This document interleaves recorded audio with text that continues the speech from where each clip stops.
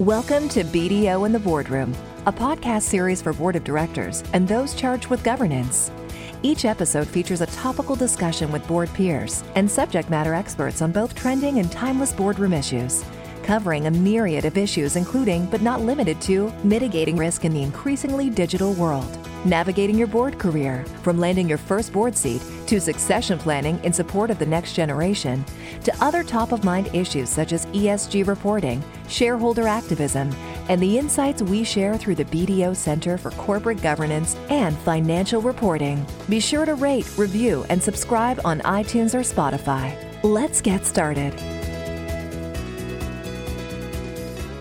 I'm Amy Rojic, Director of BDO Center for Governance, and I'm so happy to have the chance to sit down with Yelena Barachev to discuss the proliferation of voluntary disclosures being produced by public companies, the increasing attention by regulators, and considerations for how boards are to respond in the best interests of their stakeholders.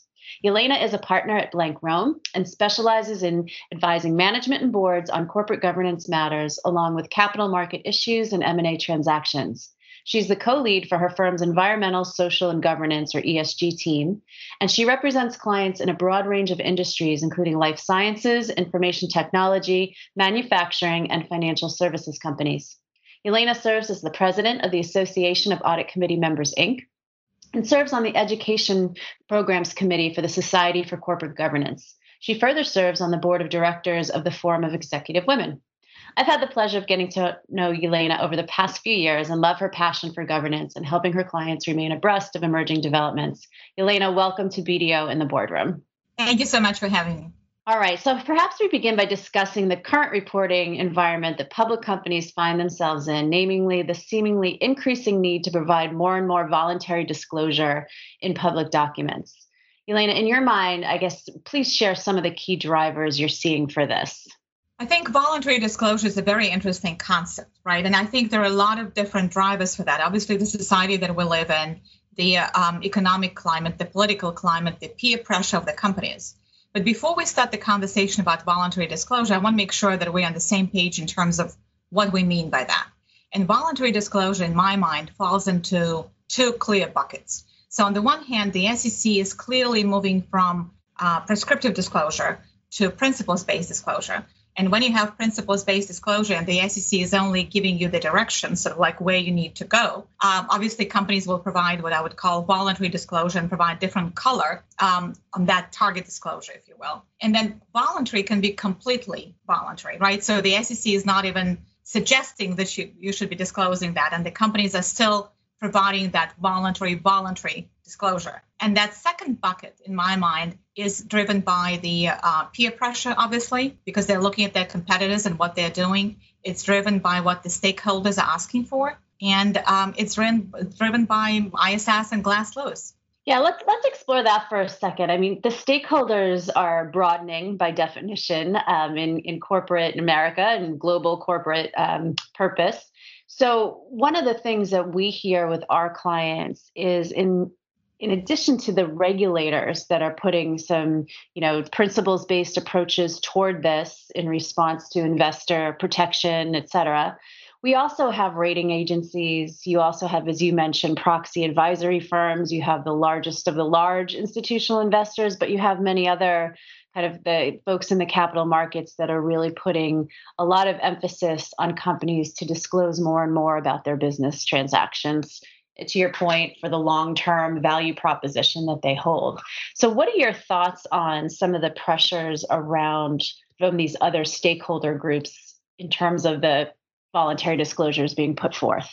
So in full disclosures, I work for the law firm that represents management, right? We represent companies, and we hear a lot of sentiment that, for example, when ISS puts out its policies or Glass Lewis puts out its policies, or major institutional investors have their own voting policies, sometimes it feels too prescriptive for companies, right? Because they are putting a lot of pressure on them to disclose certain things or take certain positions.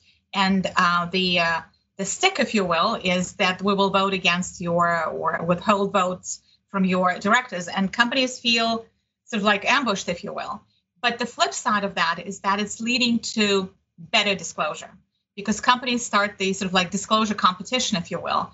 who is going to say it best, who is going to say it clearest, who is going to provide more descriptive and more transparent disclosure. So it's a difficult balance, right, between sort of like being really forceful in terms of what you're asking the companies to disclose, and then the benefit of actually better disclosure. No, I agree. Thank you. Thank you for clarifying that. So maybe we dive a little deeper into what these disclosures are. So when we speak about an increase in voluntary disclosures, what are we really talking about? That is, what are the areas that companies are most frequently focused on in their expanded communications? And I guess the next question to tie to that would be, where are they including them publicly? So if we go back to my two buckets, right? So if we talk about principles-based disclosure, so last year, the business section was revamped, the MD&A was revamped, and moving more and more towards principles-based disclosure. And when you open up the documents now, it's more interesting to read them, because instead of the, rigid contractual obligations table, companies are now either tweaking that table or providing narrative disclosure, and becomes more interesting to read the MD&A. And obviously that's the items that I mentioned are 10K items. And 10K in general has always been more of a financial document. But if we move to the proxy statement, in my mind, it's shifting more to the messaging document, to the communication document on your governance and on your government's achievements and stands, if you will. So in the proxy statement, we can see the proliferation of more purely voluntary disclosure, right? So companies and it ranges in many different areas. So companies now include letters from their chief executive officer, from their board of directors, sometimes from their lead director, to reach out to the stockholders and sort of like message what the company is all about. Or they include summaries that provide a glimpse of their efforts in diversity, equity, and inclusion efforts. There is no line in Regulation 14A that requires any of that, but they're doing that to make sure that the stakeholders understand where they stand on these important societal issues. Now, that's a good point. And it was interesting, I just featured on one of our programs a member of Glass Lewis, and one of her thoughts around where companies are putting information is she's warning companies that if you're relying on the proxy to put forth that information, in her mind, she had iterated that was more of a point in time document, that, putting it elsewhere, putting similar thoughts, because that may be kind of in the rearview mirror as, from the perspective of a proxy advisor, that they would be looking for other areas where that information may be sitting and not referring back to the proxy. So it's interesting to try to find that balance. But Yelena, go ahead. Now, I just want to say, it's an interesting thought, right? But all disclosure is sort of like a rear view mirror. Like, if you think about that, so 10K is a look back at the year, Qs are a look back at the quarter. So even if you put that disclosure in these reports, right, it's still a rear view mirror. In my mind, when I look at the proxy statement, I think it's a combination of the report, if you will, about the executive compensation and governance for the past year, but it also shows where the company is going with all that. And that's voluntary disclosure. Because when they're showing the statistics and show, for example, their stand on the D&I, diversity, equity, and inclusion, once they've said that once in the proxy statement, they will have to repeat that disclosure. At least that's the advice that we give to our clients, right? You can't just pick this year that this is going to be my DEI year, and then the next year I'm not going to talk about that. So once you've decided that you're doing that every year. So I think that I hear what she's saying, but it's an interesting point of view. I still think that the proxy statement is probably the better place for that. No, and it's important to understand that, because I think that's where a lot of our clients are grappling with.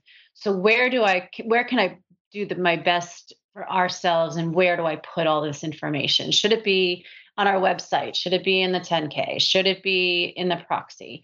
And the answer is, it really depends. Like, where are your stakeholders looking for this information, and how are they accessing it, right? Well, I feel that so I think that you're right, that they're looking at it in multiple places, right? So, for example, even with some of the disclosures that we talked about in the proxy statement, now you have to talk about them in the business section, because you have a subsection for human capital management. But I feel that like how the SEC is moving from give us disclosure and then give us a summary of that disclosure, because the background disclosure has grown so deep, if you will, and it has become so complex that you need a summary of that. The same way I look at the website. So I think it's a glimpse, right? You're providing sort of like highlights, and then more substantive information will be in your SEC document. So if you want in your investor relations webpage to give like high-level glimpse of the most important metrics or factors that you're discussing in your proxy statement or 10K, absolutely do that, but then refer people back to the underlying documents. Yeah, I agree. And I think, that's another perhaps, and I'd like your thought on this, a cautionary tale that you need to be consistent, right, in your documentation. So wherever it is, wherever it's living, it needs to, jive with where else it might be sitting. So I think when we're talking about all of these issues, and the relevance of them, there's a lot going on with the new administration. So we'd be remiss not to address that. So while it's still early in the establishment of President Biden's administration, there are significant signals being made with respect to the type of disclosure regime that the SEC is putting forth under prior acting chair Lee and now Senate-approved incoming Chairman Gensler, particularly around ESG matters with respect to climate change and, as you mentioned, human capital management. So given your ESG role and experience with your clients, I'd love to hear your thoughts on the evolving regulatory environment with respect to ESG disclosure. So I think that, first of all, I welcome the SEC's focus on ESG. I think the proof is in the pudding, right? What kind of regulations will come out? And there is a lot of conversation about that. So is it going to be more on the guidance side, right? So we have an 11-year-old guidance release in climate change, and a lot of people expect that it will be sort of like dusted off and maybe brushed up for the new decade. Whether there will be formalized rules, which will become part of the SK, and people will have to comply with them either in the 10K or 10Q reports. That's a different story, right? Because it requires a completely different involvement from the SEC. You have to come up with a proposed release, solicit comments, then final release. So it's a longer time frame. So if they want a quicker action, obviously the guidance release is much easier to put out. And a lot of people now, especially in the age of voluntary disclosure, once the SEC puts out a guidance release, they feel it's like part of the SK and everybody complies with that. So they may get to the same point without a formal rule. A lot of people fear sort of like rigid regulation, if you will, because they don't know what it would look like. And they're concerned that the SEC would say, you have to achieve a certain metric on climate change. And that will be obviously very difficult. So we'll see how it develops. But the focus on these issues is welcome. I think it's a great development. Yeah, I tend to agree with you there, Yelena. And I think, what's also behind this and driving it is obviously that there's not a formalized set of standards for doing this in, consistently across companies. So I think that obviously creates a significant challenge for the SEC in trying to produce rulemaking around that. But the rulemaking and focus on that creates a very interesting dynamic. So yesterday, we actually did a pitch for a private company. It's a large private company. It is family-owned private company. So they have no pressure from the institutional shareholders to give any disclosures on ESG matters. And yet family members, sort of like the younger generation of family members who hear about ESG, are telling management, we want to know where you stand and what you're doing on that point. So as usual, private companies often adopt the best practices for public companies. It's sort of like trickling down, if you will. And ESG is no different in that sense. So the fact that the government, that the commission is focused on that issue, it's like a wake-up call, not only for public companies, but also for sizable private companies. No, absolutely agree on that. All right, so I wanted to hit on some of the pitfalls that boards need to be wary of when discussing the expansion of disclosures with management. So maybe you can highlight some of the more significant risk areas in that regard for boards to be considerate of. So when you provide voluntary disclosure, no matter whether it's principles-based and sort of like requested by the SEC or purely voluntary, controls and procedures become trickier, right? Because it's a very different set of analysis if you say, okay, Regulation SK item 402 says that executive salary should be in this column or the bonus should be in that column. We put it in these columns, we complied, check mark. When you're given direction, please provide material information for your business or the information that's material for your financial condition and results of operations, period. And that's like a blank page that you're supposed to fill in. What do you write there? So I think that controls and procedures need to be very carefully thought through in this environment. Like what are we really doing? Like what is the control environment? Who is going to be responsible for identifying what's material, what's not material for our company? So I think that the work of the disclosure committee becomes, quite frankly, more difficult, but at the same time, more interesting because they have this sort of like ability to tell the story of their company, not necessarily fitting it into the buckets of certain columns in the table. No, good point. And I see that function. You mentioned the disclosure committee, but many boards, they find that material ESG considerations cut across different committees of the board. So whether you have human capital management sitting with, the compensation committee, or if it crosses over into the Nom/Gov committee with respect to, CEO succession and board succession, or of course the audit committee, who's truly responsible for public company financial statement reporting. How do you see that function? So I think that, and we talked to a number of companies who are going through that planning, if you will, like how do we approach ESG?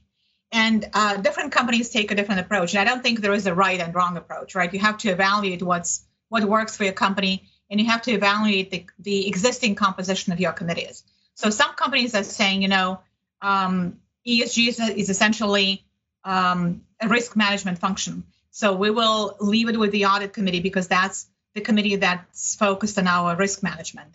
Some companies say we're going to oversee at the full board level. We're not going to delegate it down to any committees. And some committees divide and conquer, if you will, right? So some elements of ESG are with the audit committee. As you mentioned, some elements are with the compensation committee for human capital management matters, and governance is with the nominating and gov committee. And every approach is right as long as it works for you. Agree. So the key message there being it's not a one size fits all. You have to do what makes sense with the composition of your board, with the quality of your management team, et cetera. So absolutely. Yeah, I agree with that. And that obviously goes well beyond ESG considerations as well. That just makes sense in general. Of course. So Elena, are there any other areas that we haven't touched on that you want to highlight for our governance audience today? Well, I think I would go back to the controls and procedures because I think it is so important. The controls and procedures is sort of like the core that drives the disclosure, and we see it a lot in the ESG area, and it sort of like touches upon what's voluntary, what's not voluntary. So the companies are thinking about putting out these ESG reports, which again are voluntary, right? You're not required by the SEC rules, at least so far, to do that, and then it sort of like falls off the cliff, and they're surprised when we tell them, you still have to comply with Rule 10b-5. They're subject to Rule 10b-5. So you need to be really focused on the information that you put in there. And the SEC, by the way, created the enforcement task force focused on climate and ESG disclosures. So I think that the controls that you put around your voluntary disclosure, no matter in which bucket it falls, are extremely, extremely important. Yeah, I agree. And then I think, the same case, we see the same types of conversations that relate to non-GAAP translating over into this other area of kind of non-financial reporting, if you will. So, yeah.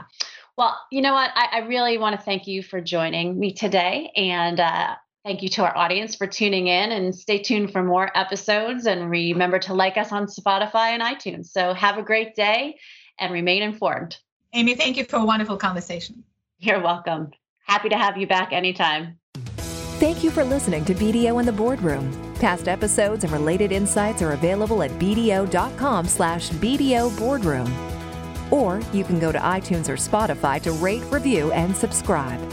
The views expressed by our guests do not necessarily reflect the views of BDO. For more information on the BDO Center for Corporate Governance and Financial Reporting and the resources we provide, visit bdo.com/BDO Knows Governance.